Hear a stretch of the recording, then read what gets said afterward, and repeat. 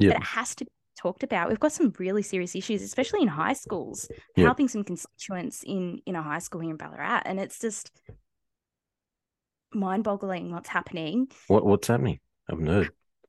So I've got a constituent here in Ballarat, 14-year-old son, and having to get changed in the change rooms twice a week with a biological female who's exposing herself in front of all the boys twice a week. Yeah. So so in so in attempt to be inclusive of this one individual, Mm. this school actually didn't engage in any conversation, nothing with the majority in this situation. Like, they didn't even do a risk management plan.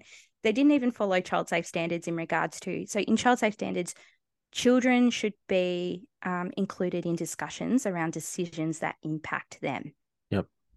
That did not happen. And so when the mother rang to the school to have this conversation, she just kept being thrown the LGBTIQ policy. And I had a look and I'm like, no, they need to be giving you child safe standards, all these other policies. And then when I started looking at their policies, Mm. there's one protected attribute that's missing in all their policies. Can you guess what it is? What? Tell me. Religion. Rel They've listed every protected attribute in their policies except religion. okay. So these Well, young people, if they're even to look at all the other policies, not the LGBTIQ one, but all the yeah. other policies within their school, they would be led to think that they don't hold a protected attribute and therefore don't have protections like they do, when in fact they actually have the same protections. That's mind blowing. I It's can't. really misleading. Yeah. But I can't believe that a young girl is allowed to go and use the Because change she rooms like that identifies. Yep. because she Yep. identifies. Okay.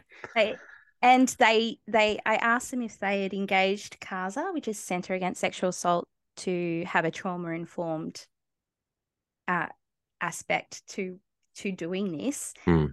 and they said that they got the inclusions officer from the local YMCA, which their job is only to advocate for LGBTIQ. So that was the expert they got in to help them navigate this whole situation Hey, and implement it. what would happen if um one of the boys uh, let's uh, let's just say you have one of these boys are highly aggressive, very It's there's so sexual. many risks. So Yeah, many yeah, the young girl who's suffering from gender dysphoria, I assume, yeah, yep, is putting herself, or they're allowing her to put herself in a what I would have thought. I mean, at 14, you're getting yeah. some weird hormones rock up. And don't forget these kids. Mm, Like this was happening. So this was towards the end of last year. Don't forget these are year nines yep.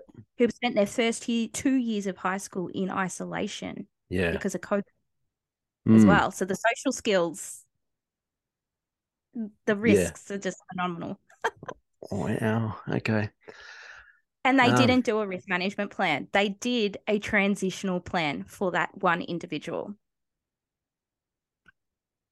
So they didn't even so it's almost like here in Victoria, too scared to even talk about the risks, Yep. because then even that might be seen if you raise a concern that, oh, if we do this, this might happen or that might happen, which you would normally do Yeah. in managing the risks, Yep. that if you even raise that concern, you're being transphobic. So it's You just it's like you're constantly walking under eggshells and they don't want to talk about it. you've blown my mind right now. Sorry. I just. Yeah. So and that's and all the training and stuff that's come through in regards to child safe standards here has Mm, been because of the new changes being pushed around Aboriginal Torres Strait and LGBTIQ. So yep. that's at the forefront of Mm, people's minds, that yep. they forget about all the other child safe standards. Mm, And in response to include the minorities, yep. they're putting the majority at huge risks Yep. in breach of child safe standards. Crikey.